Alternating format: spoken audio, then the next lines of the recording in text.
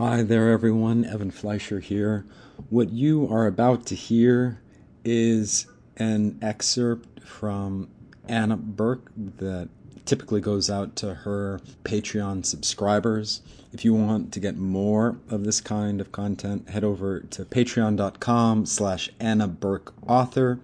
That's patreon.com/ANNABURKEAUTHOR. You might also hear a few editing bits from me. Anyway, that's it. Enjoy. Thanks again to Anna Burke.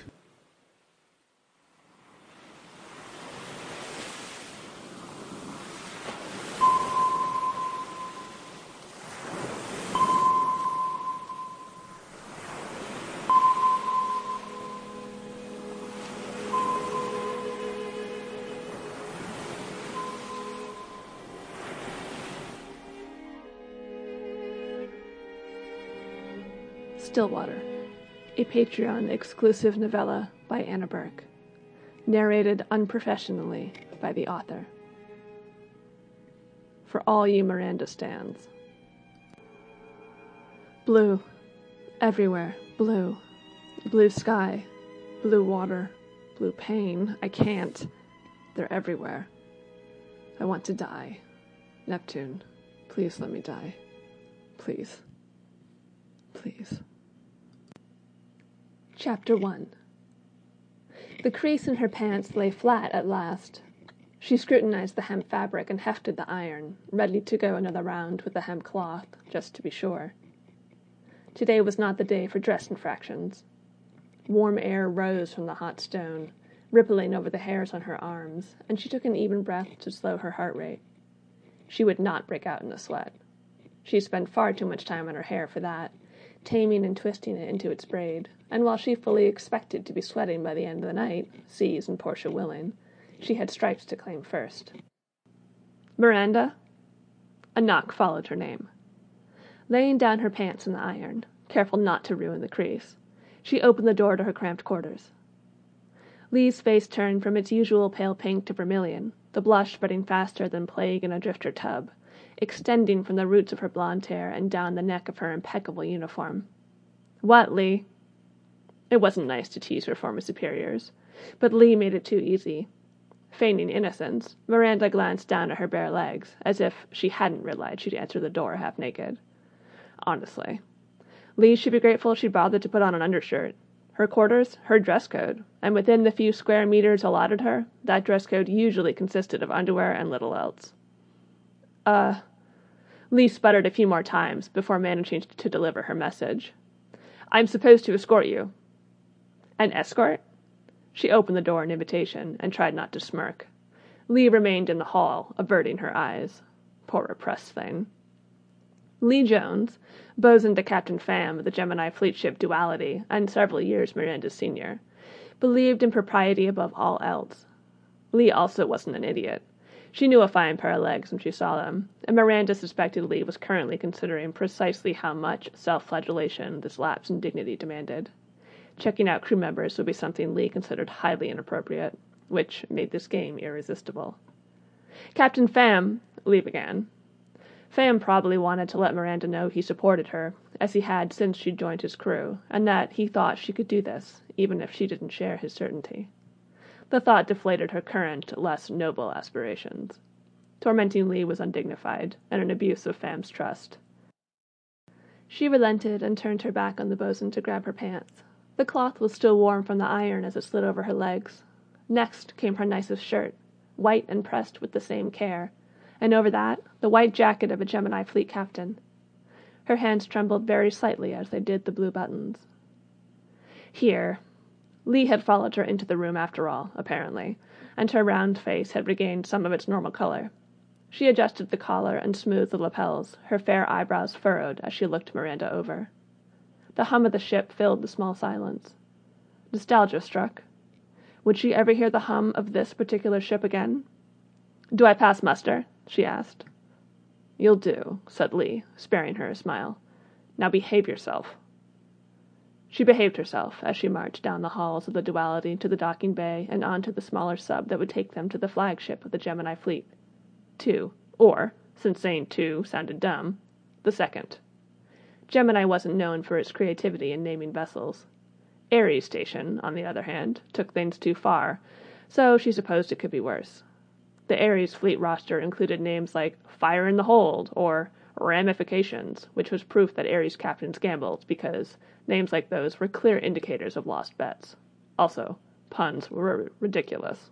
So were most of the Ares stationers she'd met. Only when the small sub, containing just herself and Lee, for Fam had already departed, left the hold and sped through the striated waters of evening did she realize something was wrong. "The flagship is the other way." "Flagship?" asked Lee. "I thought the ceremony will take place on the station." Lee's face bore a smugness she knew she deserved, but didn't appreciate. She tensed the muscles in her feet, then her calves, then her thighs, ass, and core, working her way up to her shoulders and jaw before releasing the tension. The station. That meant, they're throwing me a gala? "You're the youngest captain Gemini's ever appointed, and a hero. What did you expect?" She'd expected a small ceremony with Fam and Admiral Sartell, Lee looking on and trying not to admire how good she looked in her uniform, followed by a night of celebrating at the ship's bar with Portia and the rest of her friends before she got her new assignment. A gala was different. Most of the captains in port would be there, along with their crews. Half the Gemini fleet. "You'll be fine. You always are."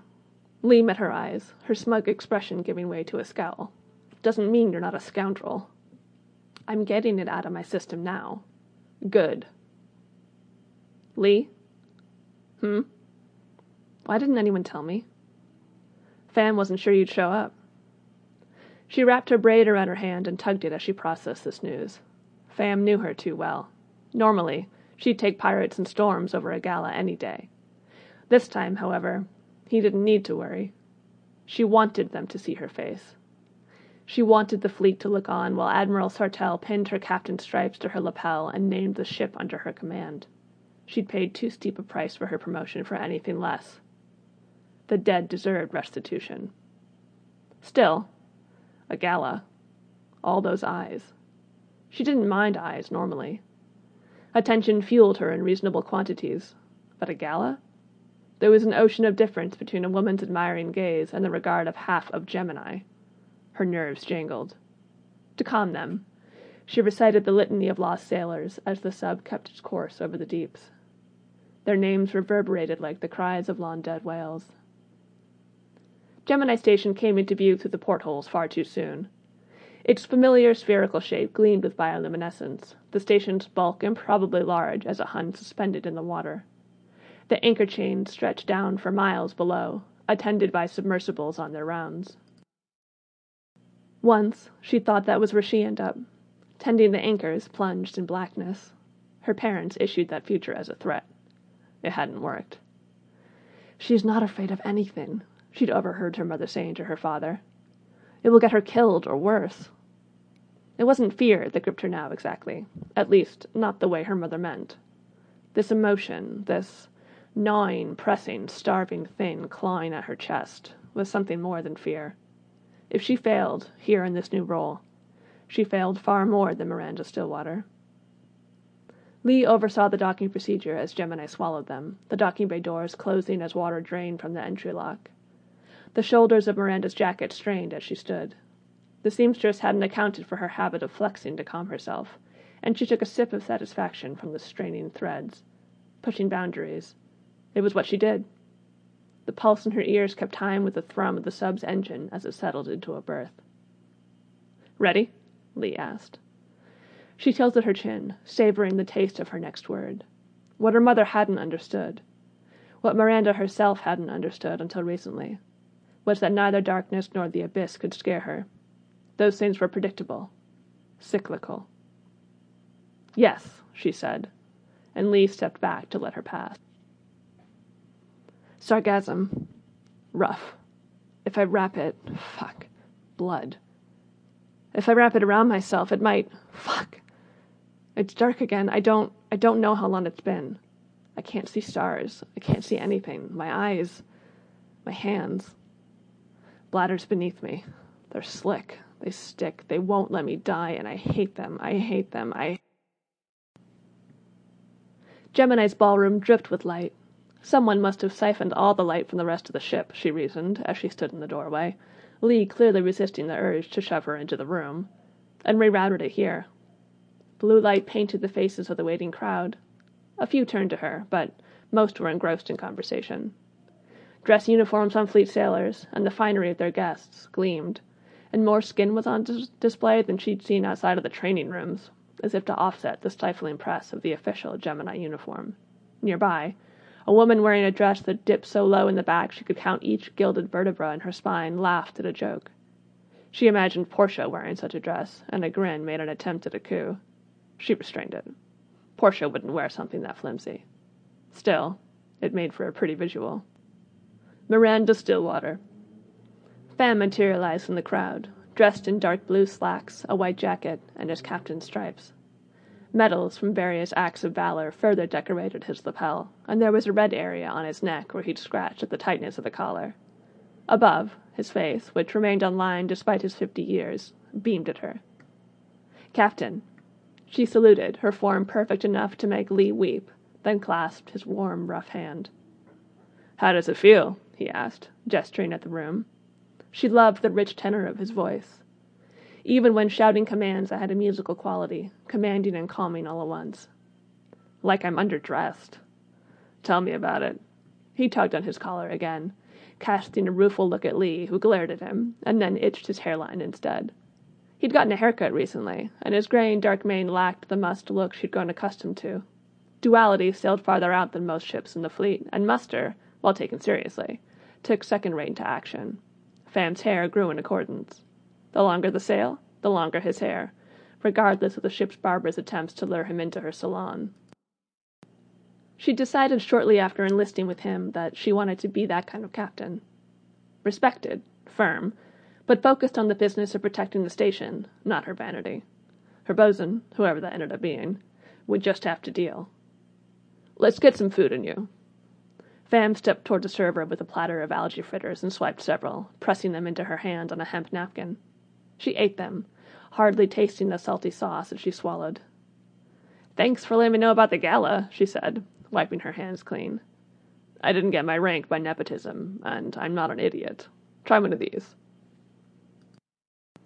She tried the rice cake he pressed on her, and resisted scolding him for parenting her. "Where's Admiral Sartell?" she asked instead. "By the bar, I'd guess. Would you like a drink?" "No, thank you." Drinking on the job got sailors killed. Technically, this wasn't work, but she'd be damned if she was anything but clear-headed tonight. "Congratulations," said a voice in her ear.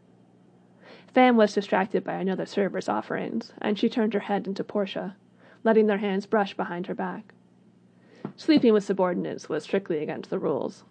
Soon, though, she'd be on a different ship, and Portia would no longer be beneath her. In regards to rank. She'd be beneath her in other ways, seas willing. "You smell good," she said. "Keep it in your pants, Captain." Portia pulled away, coming to stand at her side, and offered Fam a salute. Her uniform, not blue and white, but the gray of the engineering corps, somehow accented the sharp lines of her cheekbones and the light brown of her short curly hair. Plump lips smirked as she caught Miranda staring. "I'm not your captain," Miranda said, low enough that Fam couldn't hear. "Not what you said last night," said Portia, equally low. "That—" "Portia," said Fam, presenting her with the rice cake. She accepted with a respectful nod and ate it slowly. Miranda tried not to watch her fingers or her lips, no matter how welcome the distraction. Even the crew had known about the gala. Something to obsess over later. A chime rang out over the crowd before Fam or Portia could say anything else. The podium by the far wall, which had been empty when she entered the room, was now dwarfed by the hulking body of Admiral Sartell. The assembly came to attention as he cleared his throat. She hardly heard the address. Buzzing filled her ears, and her spine threatened to crack from how tightly her abdominals were clenched. "Captain Miranda Stillwater," said Sartell, and she stepped forward for him to pin her stripes to her collar, a fond smile on his craggy face. "How does it feel to be the youngest captain ever?" Portia propped herself up on one elbow, sweat still gleaming on her skin. The sheet covered her hips. Miranda slid it down and stroked the curve of Portia's thigh. Right now? Sure. Like I'm the luckiest woman in the fleet. Portia batted her hand away and groaned. You know I hate when you try to charm me. I can't help it if it's true. Then keep it to yourself. I'm serious, though. You've got your own ship. How do you feel? She flopped back on her bunk and stared at the ceiling. The gray plex faded as she recalled the disaster she'd managed to avert. The disaster that had led to this promotion and the lives she hadn't been able to save. Like it isn't enough. Portia nestled into her shoulder and let out a long breath. She'd been on that ship, too. I know. Making me a captain doesn't change anything. We need more ships, more resources. A new council, Portia said. What, one that actually listens? One that remembers there are more than 3 stations? Something like that. While we're wishing. Miranda ran a finger down the cleft between Portia's breasts and over her stomach, pausing at the slight curve beneath her belly button. I'm too tired. As your captain. I don't recall being assigned to your ship, Captain. Fine, then as a captain, don't be greedy. Portia rolled over, tucking her arm around Miranda's ribs and draping her leg over her knees. And go to sleep. She stroked Portia's hair as the other woman's breathing slowed, tugging the sheet up around them. But sleep would not come. A ship of her own. It was an honor, but Portia's words echoed in her head. A new council. What good was a ship if she couldn't defend her station against raids? One ship wasn't enough. She'd been in the right place at the right time, and she'd been able to sound the alarm and hold the raiders off long enough for help to arrive, but if the raiding fleet had been any larger? Everyone knew not every station in the archipelago was equal. Power struggles had allocated and reallocated resources over the years, until stations like Ares, Polaris, and Orion had outsized influence, and fleets 3 or 4 times the size of the smaller stations. No amount of pleading from Gemini's representatives had ever made a difference. The archipelago, in truth, was 2 confederations. The well-protected and well-supplied, and the outer stations, like Gemini, Crux, and Cassiopeia, who bore the brunt of attacks without the might to make a difference. The sound of remembered screaming hovered at the edge of hearing. Portia murmured something in her sleep. She pressed a kiss into her hair. At least they could date openly now, assuming Portia was interested. Assuming anything about Portia was dangerous, however. She woke to an empty bed not enough hours later, the 6 o'clock bell ringing in her ears. Her ship, Inevitability, looked like a heaven hauled up from the deep. She's not much to look at, said Pham, but she floats, she's fast, and we'll prioritize her outfitting. She's gorgeous. She's a hunk of scrap. Pham clapped a hand to her shoulder, which is how we all begin. And the crew? Good mix of seasoned sailors and fresh chum. You'll do well, Miranda. The praise warmed her. I'll miss serving under you. See that you don't lose your stripes. I'd hate to have you back. He winked. I'll do my best. Your best has been good enough so far. Ready to board? She straightened her uniform and tightened her stomach, drawing herself up to her full height before offering him a salute. Formality mattered, to an extent. Today was about first impressions. Their vessel docked against Inevitability, and Pham escorted her to the docking bay, more father than former captain in the way he hovered at her arm. She coiled her nervous energy into resolve and lifted her chin. Sailors, her sailors, lined Inevitability's bay. All saluted her as she entered. Pham remained behind. She did not look over her shoulder at him for encouragement, though she longed to. Strange faces surveyed her. She met their eyes, nodding at each, and kept her expression neutral. The bay contained only 2 small subs, and the close space was a far cry from her last ship. She loved it unconditionally. A middle-aged woman with a scarred nose approached her and saluted. Devon Lee, Captain. First mate. Of course her last name was Lee.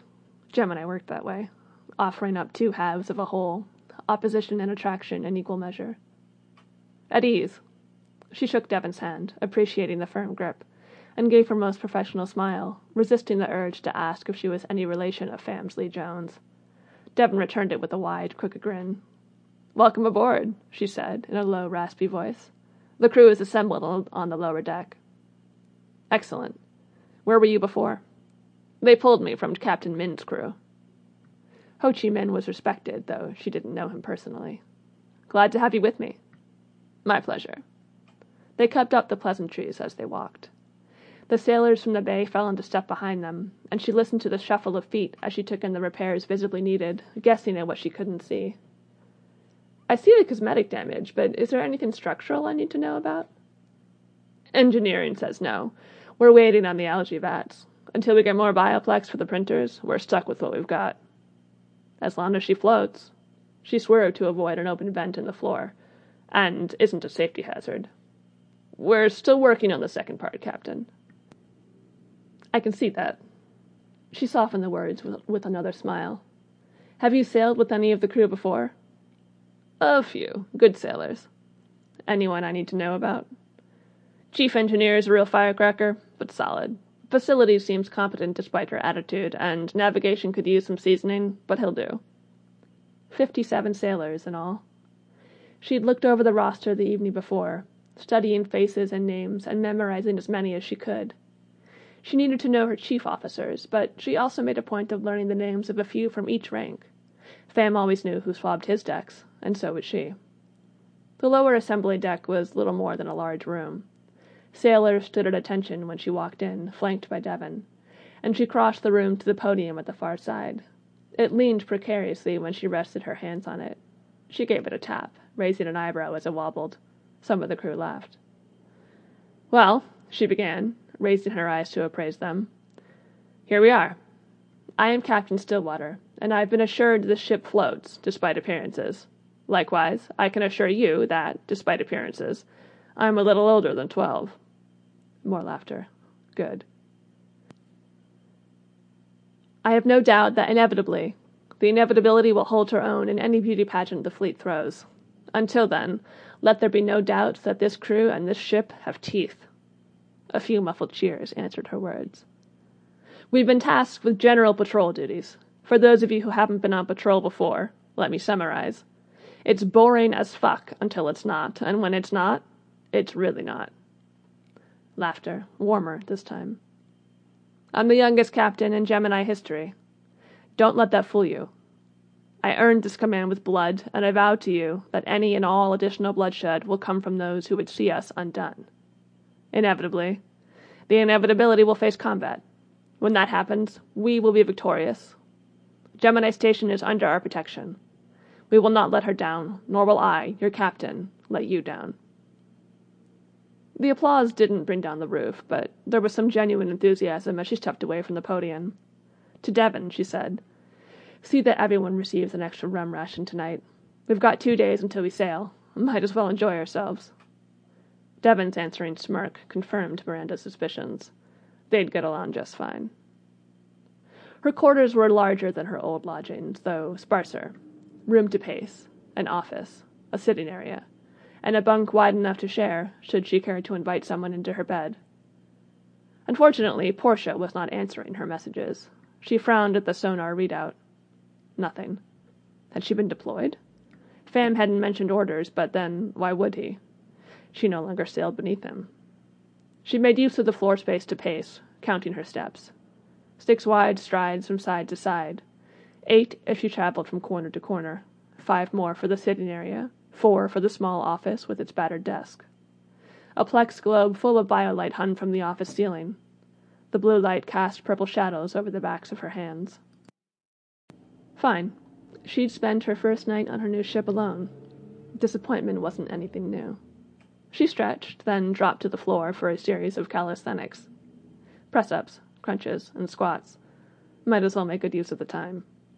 Her sonar machine piped out a reading as she finished up a set of lunges. She scanned the screen. Congratulations, she translated. Always knew you'd make captain. Guess this just means you have to buy me drinks from now on. She shook her head, wishing her brother was here so that she could punch him in the arm. He was 5 years older and had recently made captain himself. Command ran in the family. Thanks, she replied. Wish you could have seen it. His ship was somewhere in the eastern quadrant of Gemini territory, looking for pirates.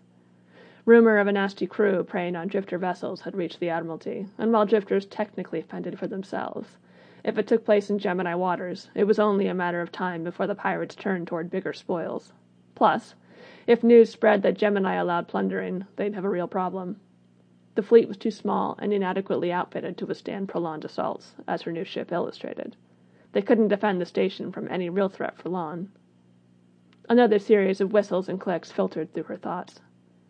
Problems. Can't get off ship tonight. Miss you. Miss you was as good as a confession of love from Portia. She held the words in her mouth as she got cleaned up for bed, remembering the taste of Portia's skin. Amaryllis tapped the sword at her hip and eyed the wreckage through the plex ahead. The remains of a drifter tub listed, not damaged enough to fully commit to sinking, but flirting with the idea. Bodies floated nearby. Not our work, she said to her first mate. Don't insult us, said Zany. The older woman curled her lip in disgust. I'll see what can be salvaged. Maybe there are survivors. Her tone suggested she didn't believe her own words. Amaryllis didn't bother pointing out that survivors were about as likely as a whale, given the debris, and nodded her command. Scrap was scrap. She was far from home, and out here, no vast machines cultivated living ships from algae and photochemical stimulus. Her fleet needed the metal and the plex. She stayed by the viewport as a submersible approached the drifter vessel, thinking. This was a problem. Such an attack suggested desperation, and she didn't need half-baked pirate crews drawing attention to themselves and, therefore, by the witless associative powers of her enemy, her growing fleet. Not yet. They had so much more work to do. The halls of this vessel were not the living walls of home. No fronds whispered as she passed, and her boots made sound on the solid floor. One day she'd grow used to it. One day, all of this would be more than worth it, and she'd straddle the equator while the last vestiges of the old world bled out around her.